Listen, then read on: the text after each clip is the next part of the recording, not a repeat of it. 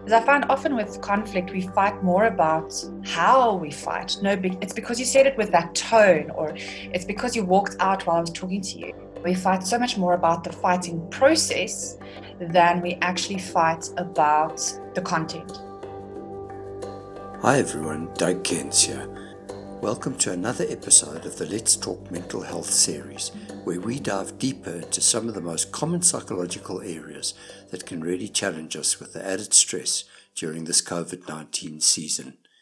Today I'm pleased to welcome clinical psychologist and trainer Tanya van der Water back onto the show, this time to talk about family conflicts. Now we all know that it's normal to disagree with one another from time to time. Occasional conflict is part of family life.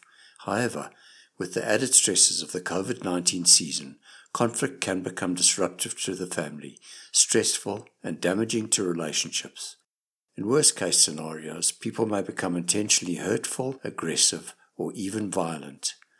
For the family system to work effectively, everyone has to stay involved, not only in the good times, but during the times of conflict as well. Today, Tanya offers us some excellent tips to help keep or re-establish the peace in your home. Stay tuned. Good morning, Tanya. How are you today? Hi, Doug. I'm fine, thanks. It's good to be here with you again today.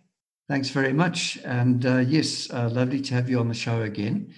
Today we're going to be picking up on family conflict. Can we just start with talking about what conflict actually is, and is there a difference between positive and negative conflict? Sure, that's a good place to start. The thing I tell my clients, ultimately, when we're engaging in conflict with our loved ones, the reason for doing that is so that we could feel closer together. The end goal is for us to feel more united, to know each other better. So conflict can be a very positive and rewarding experience where I feel understood and I feel appreciated, etc. Unfortunately, the way that we engage in conflict, however, can be so harmful. Sometimes we forget that we're a team and we end up really pulling at the opposite ends of the tug of war rope. The thing is that positive conflict and positive motives might not be experienced as such, and conflict can actually be quite a negative experience because we engage in it in such a harmful way. We start to fight for me, the I in the story, and forget that we are a team.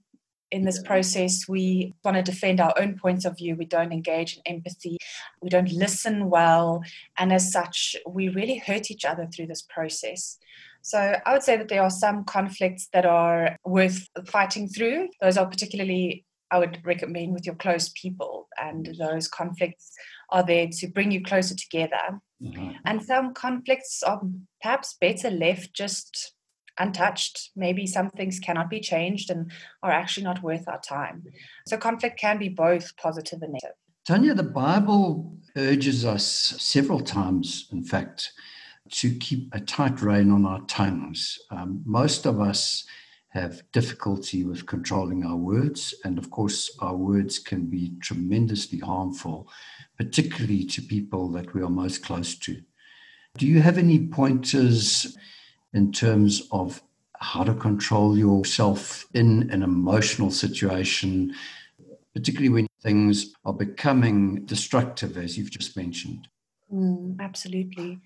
The dilemma with our tongue and our emotions is that the emotional center of the brain, and I think we touched on this a bit in the previous recording, that if you think of the brain as a highway, the information first reaches the brain stem, the bottom of the brain, which just checks that your temperature is regulated, your heart is beating, you're digesting your food, all those automatic things you don't have to think about. The next place the information reaches is your emotional center of the brain. We call it the limbic system. And then only lastly, the information reaches the front of the brain, the prefrontal cortex, which is where executive functions take place. So planning, reasoning, organization, concentration, etc. So when we get angry, we are triggered in our emotional system. Our limbic system is activated. And if we don't control that well, we can have an emotional hijacking taking place in our brain. And we let our tongues loose and we really climb into our perceived opponent.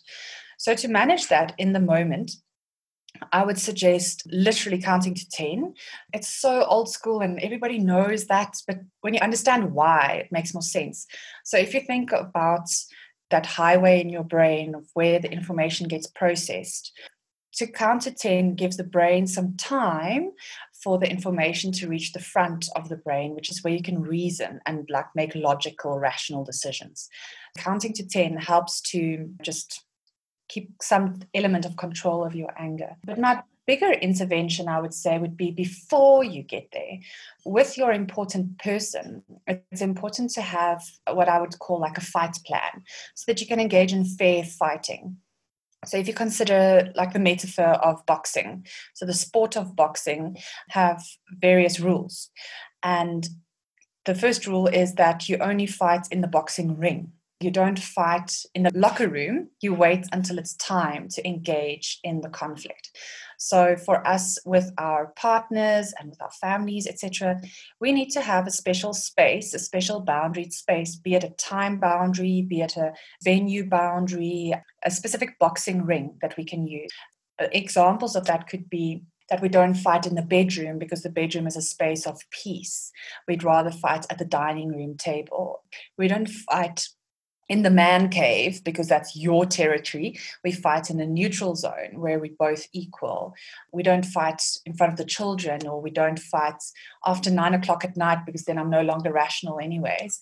So I don't take responsibility for what I'm saying. Yes. So, those boundaries in terms of time and space. But the second thing is to consider we all have hotspots when we engage in conflict, specific things that really trigger us. It causes that emotional hijacking to just take place in the brain and you lose control. And that's different for everybody. The type of general patterns that I see are specific phrases, perhaps phrases like, but let's just divorce then, or you just think I'm stupid, or whatever. There might be specific phrases that trigger you. There might be specific non-verbal actions that trigger you, like eye rolling or sighing or shrugging. There might be specific behavior that triggers you. So when somebody physically intimidates you, perhaps not even intentionally. And I've seen this quite a bit in males who are not violent by nature at all, but because they are physically bigger than their woman, the women experience them as intimidating just because of their sheer bulk. They're not saying or doing anything, but just if you stand and I'm sitting, it's scary. So there might be those kind of things that we need to be aware of. What do I do to my person that gives them an emotional hijacking, and what do they do to me? Because we're in this to draw closer together, we want to respect each other and we want to make sure we're not engaging in those things. It's pre-agreed rules that we won't engage in these illicit items, if you will. In the boxing match, you only use your gloves. You don't use hand grenades and guns and knives, and you fight according to the rules. The third thing around the boxing metaphor that we need to remember when we're engaging and designing our fight plan is that a boxing match is often not completed within one round. You need to engage in a conflict quite a few times, and it's okay to take breaks. The important thing is that when we take breaks, it's a break that's well communicated. So one person might only be able to tolerate a 2-minute break before re-engaging. They need to sort this thing out now. And somebody else needs maybe a 2-day break so that they can go and think about it before they re-engage. So whenever we are taking breaks in our conflict situations, something might not be fully resolved, but we recognize that we are too emotional right now, we're not rational, we're hurting each other more than we are helping the process. Take a break and negotiate, come to some type of compromise about how long until we re-engage. Should you be stuck in that impasse, the one person wants to sort it out now and the other person wishes to withdraw for a longer period, it might be beneficial to re-engage shortly afterwards, but with the understanding that the short engager, if I could put it that way, let's call them the rhino, the person who storms in and wants to resolve the conflict right away. You might be able to then further listen to the rhino, but the porcupine, the person who wants to withdraw from the conflict, they might not be ready to respond. So to say, okay, I know you need me to come back in 2 minutes, so I'll be back in 2 minutes, but I won't have an answer yet. So I'll listen to the rest of what you want to say, and then we'll take another break until the porcupine is ready to respond. So to take turns, just like in the boxing match, you take rounds. You don't have to sort it all out immediately, especially if you're emotional, because that will probably do more harm than good. Yes. And then the last thing, I know there are so many things here that I'm saying, but the last just little connection to the boxing metaphor is the importance of having a referee. I think for us as Christians to use the Holy Spirit as a referee, to be in tune with the Holy Spirit when we are engaging in conflict. Yes. And I find that really hard because I'm so absorbed in my own needs. It's hard to remember that Jesus is my advocate and he is interceding for me and he is standing at my defense. I don't have to protect myself. I find that in conflict situations, it's so hard to really listen and really engage with what the other person is saying. I'm so often planning my own answer in my head as opposed to listening to what they are trying to say. In terms of having that referee, allowing ourselves to be submitted to the Holy Spirit so that we can really listen, can really love, speak the truth in love, not just speak the truth. And then sometimes we need to make that a bit more practical.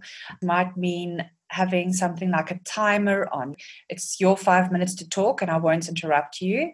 And then it's my 5 minutes to talk until the buzzer goes and you're not allowed to interrupt me. Or maybe you need a talking stick, something I can hold on to when it's my turn. And if you hold it, then it's your turn and I'm not allowed to interrupt you.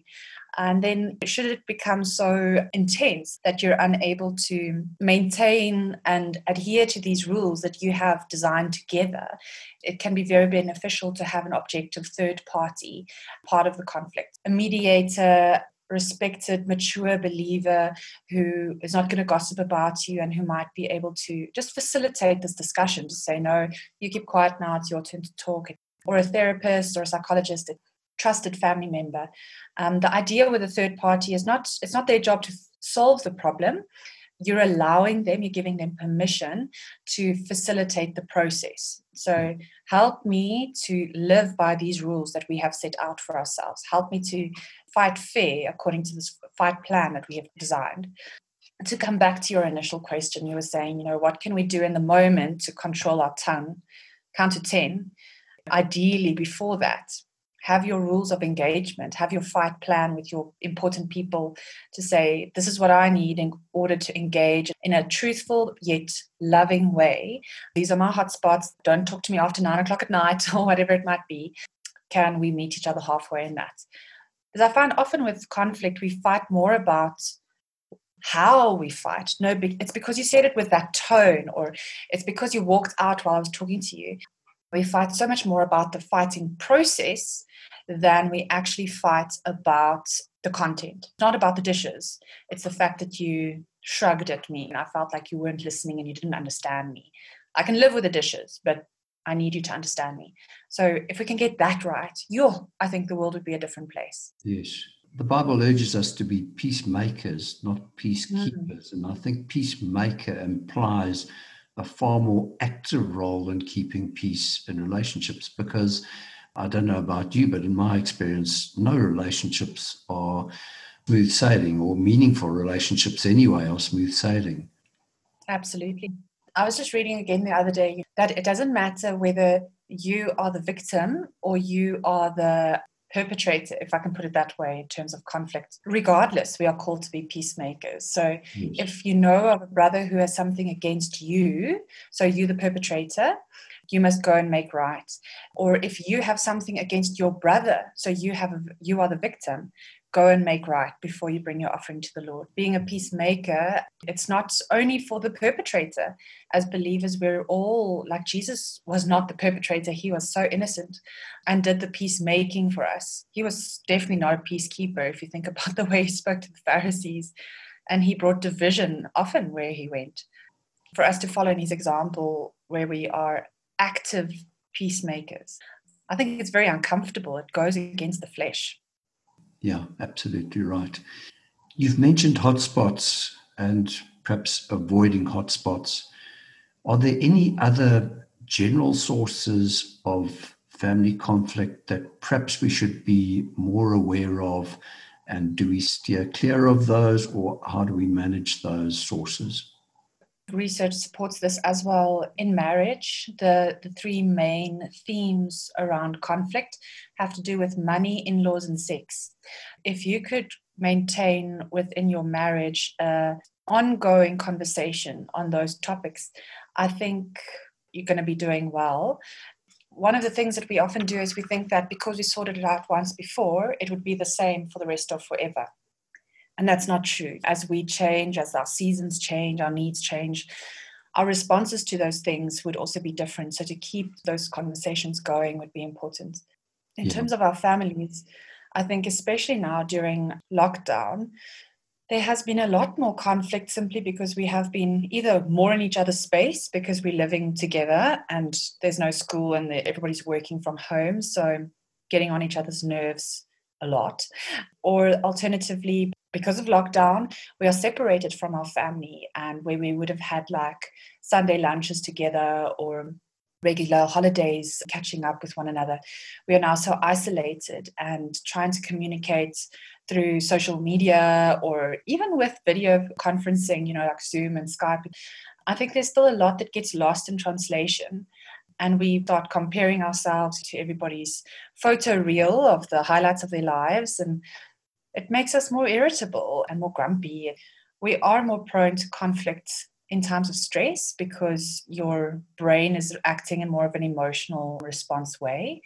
So to be aware of that and maintain that ongoing conversation, I find that so helpful, especially in families with children, even as young as like primary school aged kids up to adolescents or working adults even, to have family conferences, to have a tradition or a ritual in the family that says Sunday afternoon, 1:00 is our family check-in time. So what's happening in your life, what's happening this week, what's making you happy, what's making you sad, what's making you angry? Is there something we can do to help or something we can change to make your life different, better? It's awkward at the beginning, but when it becomes a ritual and something that's really predictable, it can be so helpful to air things sooner rather than later. This is also obviously applicable to people who live together, like housemates, etc. Get honest about how you feel about the dishes being unwashed this week as opposed to 3 months later when you're below your top.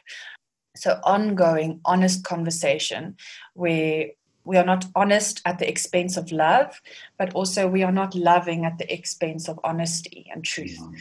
Being able to hold those two together, that I can stand up for myself and be honest about what's going on, but in such a way that I'm loving you in the way that I'm delivering this message. Okay, thank you.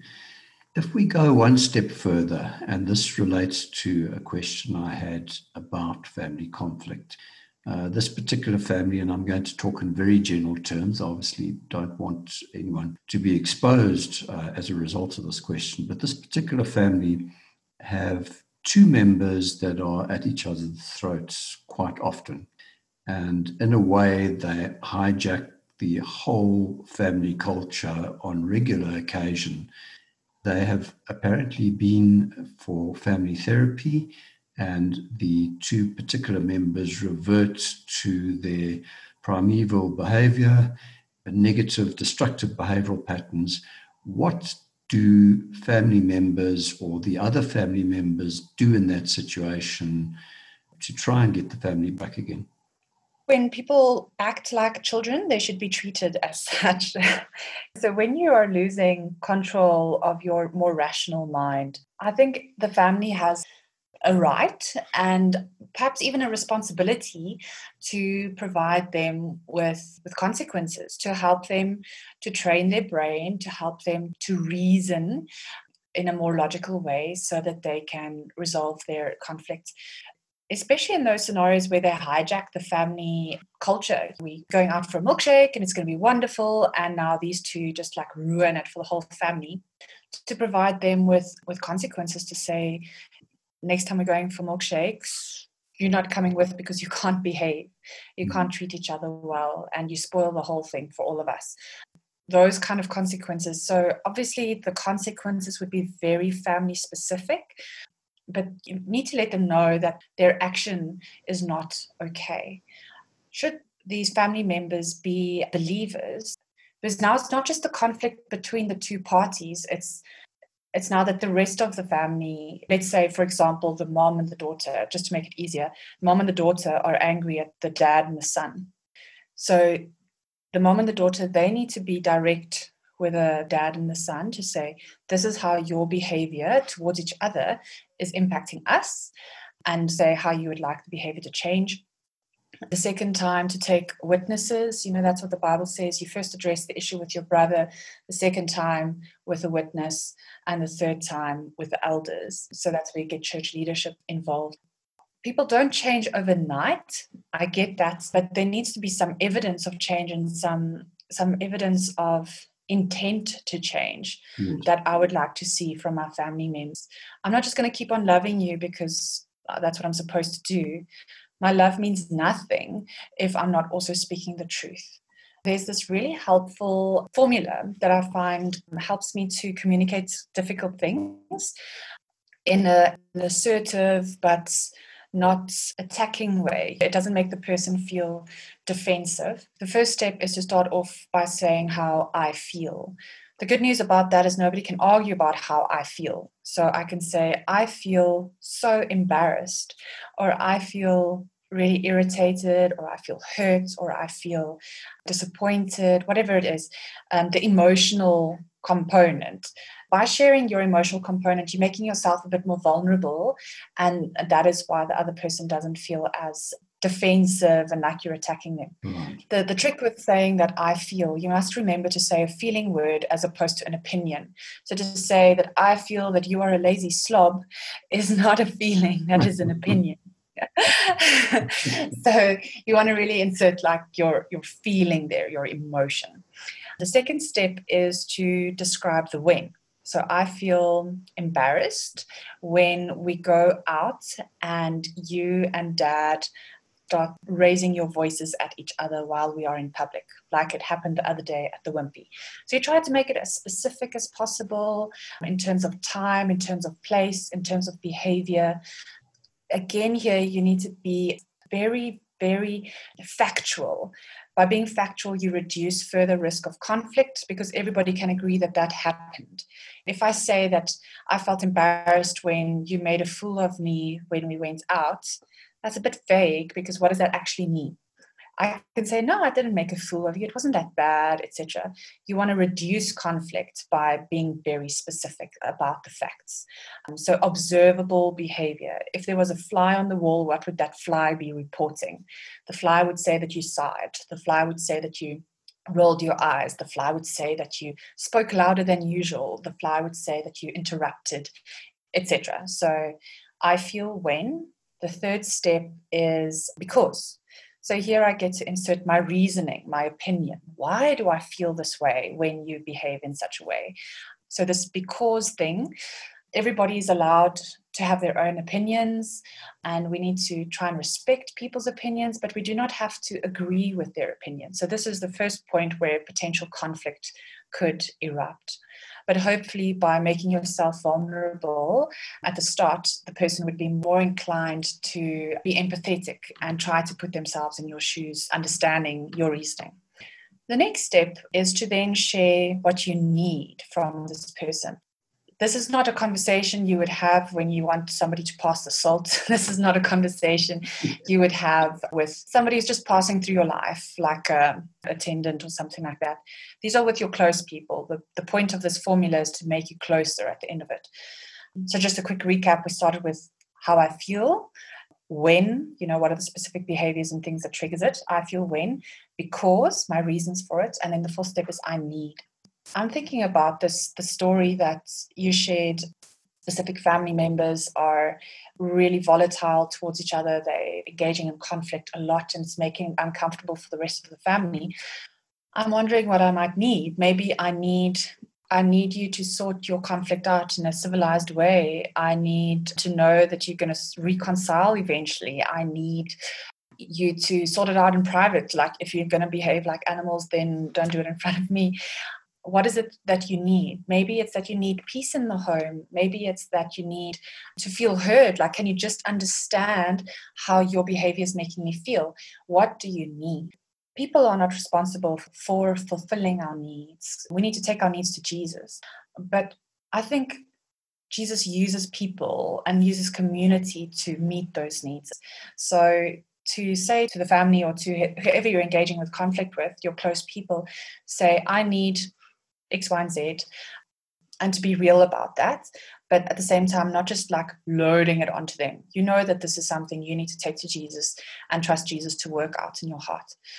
Once you've shared your need, I really urge you to not stop the conversation there, because then you're just dumping your problems on somebody else. Yes. You want to come up with some solutions, which is why the next step is I suggest. And to come up with a few solutions.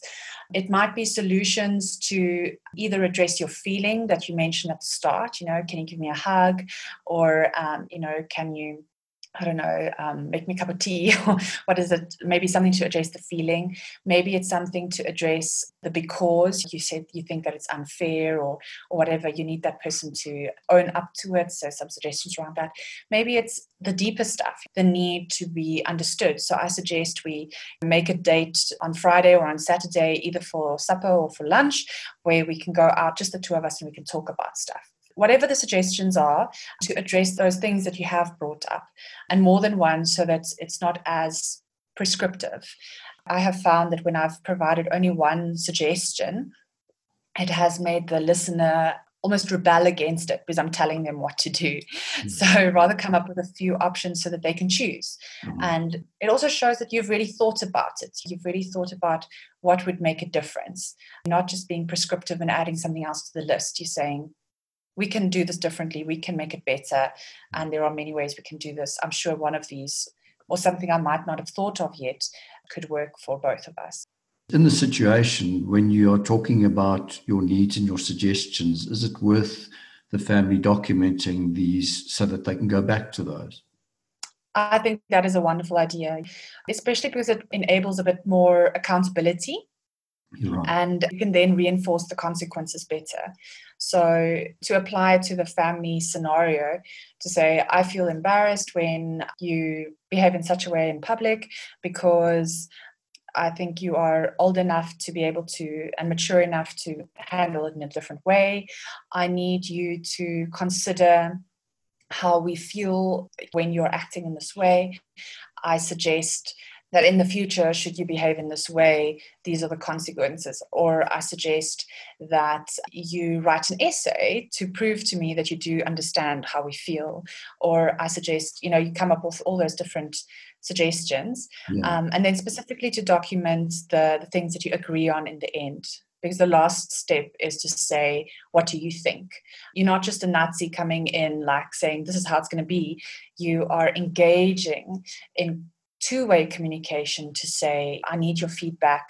This isn't all about me. This is about us. This is about us being close together. So what do you think? Yeah, so that's a communication strategy that might be helpful. And it's applicable to a wide range of scenarios, not just the family conflict that we've described here. It's been invaluable for me and many, many people in my practice. Okay, great. Well, that's good advice. Thank you, Tanya. One more question.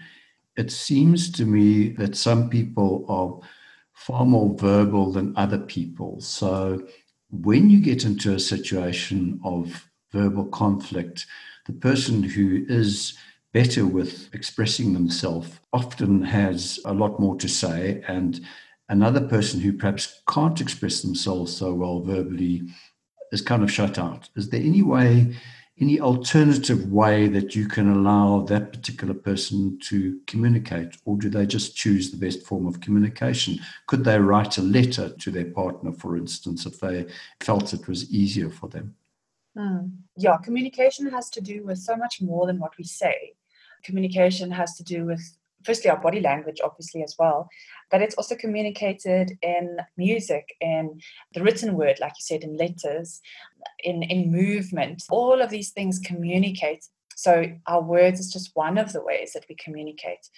So to find a way to demonstrate and share what we are feeling, and finding a way that that we feel comfortable with is important, but it's also important to find a way to grow and to stretch so that I can understand somebody using a different medium to me. So maybe my medium is maybe through my movement. So maybe I'm a bit more passive aggressive. So somebody will ask me, are you okay? And or ask me what's wrong. And I say, no, I'm fine. And I bang the doors and I kick the door and I, whatever, all of that behavior, not okay behavior. That might be a way of communicating how I'm feeling. And the other person might understand that, they get the message. So on the one hand, I want to say, absolutely fine, what makes you feel comfortable. At the same point, I want to say, grow your communication so it can also be something that somebody else would understand. Usually, people speak more and talk more, especially if they're saying the same thing over and over again, because they do not feel heard and understood. Right. So to get that person to keep quiet, you need them to feel like, I get you, you are not crazy. Basic listening skills would say, we have 2 ears and 1 mouth, so we need to listen twice as much as we speak. And then when we do listen, to listen non-verbally, so we look interested, to reflect what somebody is saying. So you paraphrase what they're saying. It's a way of demonstrating, like, I'm with you, I hear what you're saying, etc. And also to check the accuracy of what you understand. So when I say, I like cats, it could be quite vague, because do I mean I like domestic cats? Do I like my cats? Do I like the cat family? Do I like the musical cats? In reflection, it offers you an opportunity to double check the accuracy of what you understand. Right. So when you say you like cats, you mean the musical. Yes, you know me so well. I love the musical cats. You need to check the accuracy. Yes. So it's non-verbal reflection, then summarizing. So today I have definitely been talking like in essays as opposed to paragraphs. So for a listener to help them to feel less overwhelmed, and possibly even for the speaker to feel less overwhelmed, to summarize what they're saying. So let me see if I've got all that. You said this, and there was this thing, and there was this thing, and there was this thing. What you also want to do as a listener is you want to not just listen to the facts, but also listen for the feelings. And you can't say what somebody else is feeling, but you can check. When you said this thing, you had this frown on your face, and I thought, I wonder if you feel worried. So you're not saying you are worried. You are saying, you are checking. You're summarizing and just checking in. Do I get you? The next step that you want to do is you want to validate and empathize. I can guarantee that the person will feel held, they will feel understood when you describe that, I get what you are feeling. That must be so hard. That must be so stressful. If I was in your shoes, I would also freak out, whatever it is. You want to empathize and validate what they're feeling. And only after that, because then the person's contained. They now trust you. They feel like you get it. Only then do you really earn the privilege of responding with your own stuff. Right. And if you think about all those steps, so often we are quick to respond, but we haven't actually really listened. We haven't really heard what the other person is saying.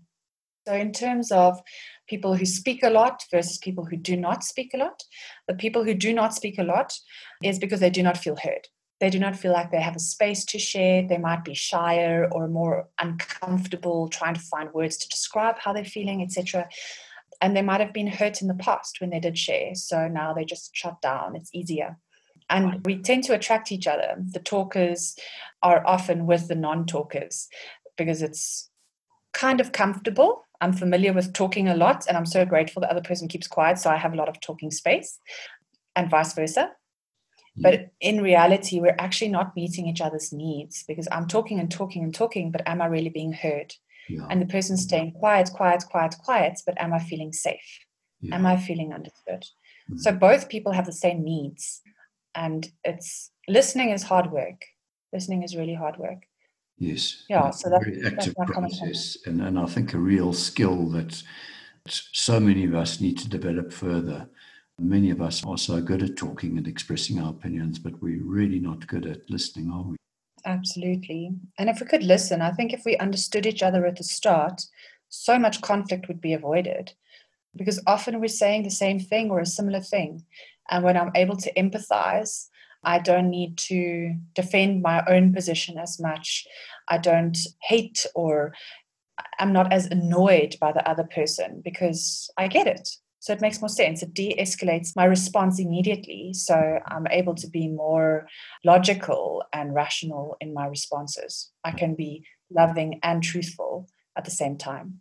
I think that's very important advice. The reality, Tanya, in this country is that we have, and we discussed it last session, so much violence, including gender-based violence. And this is perhaps more for the ladies than the gents. How do you best handle a situation where you think it may turn violent at any time? In other words, you've perhaps failed to handle the emotions are spinning out of control to the extent that it could become a dangerous situation. What do you do in that situation to avoid it going that last step, which can result, of course, in tragedy? I wish nobody ever found themselves in that position, but unfortunately it does happen. I think my tips would be from a psychological perspective. I'm sure there are lots of things you can also do in terms of self-defense, like more physically to protect yourself. As a psychologist, as part of my training, we also had to work with unpredictable clients, especially when they're really, really ill. And in those circumstances, part of our training said that for us to always be closest to the door so that you can get out as quickly as possible, get away as quickly as possible. So be aware that you're not stuck in a corner. Slowly move towards a door, towards an open space so that you can run if you need to, just from a very practical point of view. But from more of the mind game point of view or the psychology point of view, it really does depend on different circumstances. But I would maybe, if I can't run away, I would try to de-escalate the other person's feelings. And the way that I do that is for me to remain calm. Mm-hmm. So for me to remain calm, it might feel like you're freaking out on the inside, and that's okay. Listen to your guts. The Holy Spirit is a really good prompt at telling us when we are unsafe as well. So listen to your gut, try to get to safety. If you're unable to do that, remain calm on the outside. You want to try and validate and empathize with what that person is saying, and they might be completely irrational. If it's crazy talk, to say, sure, you're saying many interesting things right now. Help me to understand. Can you explain that to me a bit more? Those kind of terms to try and make that person feel more understood and validated in that moment. Tanya, thanks for all of that. One of the things that I want to touch on before we end this conversation is when conflict becomes perhaps a form of human cruelty. What are the signs of abuse taking place? In other words, it's moved beyond normal conflict and there's now something else going on here. So what we're looking for in abuse is we're looking for a pattern. And like you say so correctly, is that not all abuse is physical. You don't have to be hit in order to be abused. It can be very emotional, financial, even spiritual abuse takes place. So what you're looking for is you're looking for a pattern of behavior where that person, typically what I'm seeing, especially with emotional abuse, verbal abuse, is where the perpetrator constantly makes me feel like I'm crazy. The common arguments you would have are arguments like, no, I never said that. It's like you made that up. Or it's all in your head. My behavior is not that bad. Those are the kind of things. So you really start doubting yourself. In those circumstances, it's valuable to have an outside perspective. Because usually this is a person that you really, really love. And it's hard to see that this person is treating you in a, firstly, ungodly way, but also a very inhumane way. So it's hard to see those things, and it takes an outside person to identify it very often. In relationships, the typical kind of relationships that I see is in a marriage where the one spouse emotionally abuses the other. It takes a lot to actually get out of that relationship. And I think for us as a church, where we as a body of believers can see a member is suffering, we want to help and we want to rescue them. And we do have a role to play in that, but we can't do it on that person's behalf. They do need to choose to do that for themselves. It's a process of saying, I do need help. I do want to change. I do want to get free. And also the process of saying, I believe God has more for the perpetrator than he or she is currently living in. So we need help to get that happening. Then we come in. We can't swoop in and save the day without that kind of permission. As a body, for us to say, sure, my brother, my sister, I can see this thing happening in your life. When this person said X, Y, and Z to you, I felt angry on your behalf, or I felt hurt on your behalf. Like, how are you doing? How are you feeling? And you might find that the victim responds out of a place of, oh, no, man, that's nothing, or no, man, it's not such a big deal. If you're having those conversations often, it really needs to raise red flags for us as a community and also for the person who is stuck in that abusive situation. But like I said, sometimes when you're stuck in the abuse itself, you can't always see it. So that person needs a lot of love, a lot of prayer, and you want to really trust God to start rebuilding that person's sense of self, a healthy image made in the image of God, where who does God say you are? Does God talk to you that way? Yeah, it's a very complicated area. But just to know, like, if there's anybody listening to this today that finds themselves in a situation like this, you are not alone. And I think often in the church, there is so much about you must honor your husband and you must honor your parents. And there is that very important thing that we can twist it and it becomes a theology that it was not meant to be. Yeah, if you're there today, there are many who have been here before you, and there will unfortunately be many after you. But Jesus can make a difference, and Jesus can help you to live in real freedom. There have been circumstances where couples have fully reunited, and there have been times where part of the couple might not have been as teachable, or things just couldn't work out. Jesus is bigger than all of that. So turn to Jesus for your healing. And I just really want to encourage people who are listening to take heart and to take action. This isn't something you can get free of on your own. You need Jesus, you need the body, and possibly even professional help to get you through that. Yes, yeah. I think the important thing is, as you mentioned right at the beginning, people have to make a choice about moving forward. As difficult as that choice perhaps is, Yes. They've got to decide that they will not be stuck in an abusive relationship anymore, and that they will do something constructive to try and resolve the situation. Exactly. Yeah. Yes. Tanya, thank you so much for your time, both today and in our first session. That's all we've got time for, and I think we're just scratching the surface on such an important topic. Do you have anything online or anything that you can offer them to look at? Can they contact you? 100%. I do have quite a few resources on my website, specifically around rules of engagement. I did a little mini-series on my blogs, rules of engagement, about how to create your fight plan, how to use those I statements, how to make requests, etc. So there is a lot of resources on my blog. And you're welcome to contact me, especially if you're trying to exit an abusive relationship, or you're engaging in a conflict relationship at work, or, wherever. You're welcome to contact me should I be unable to assist.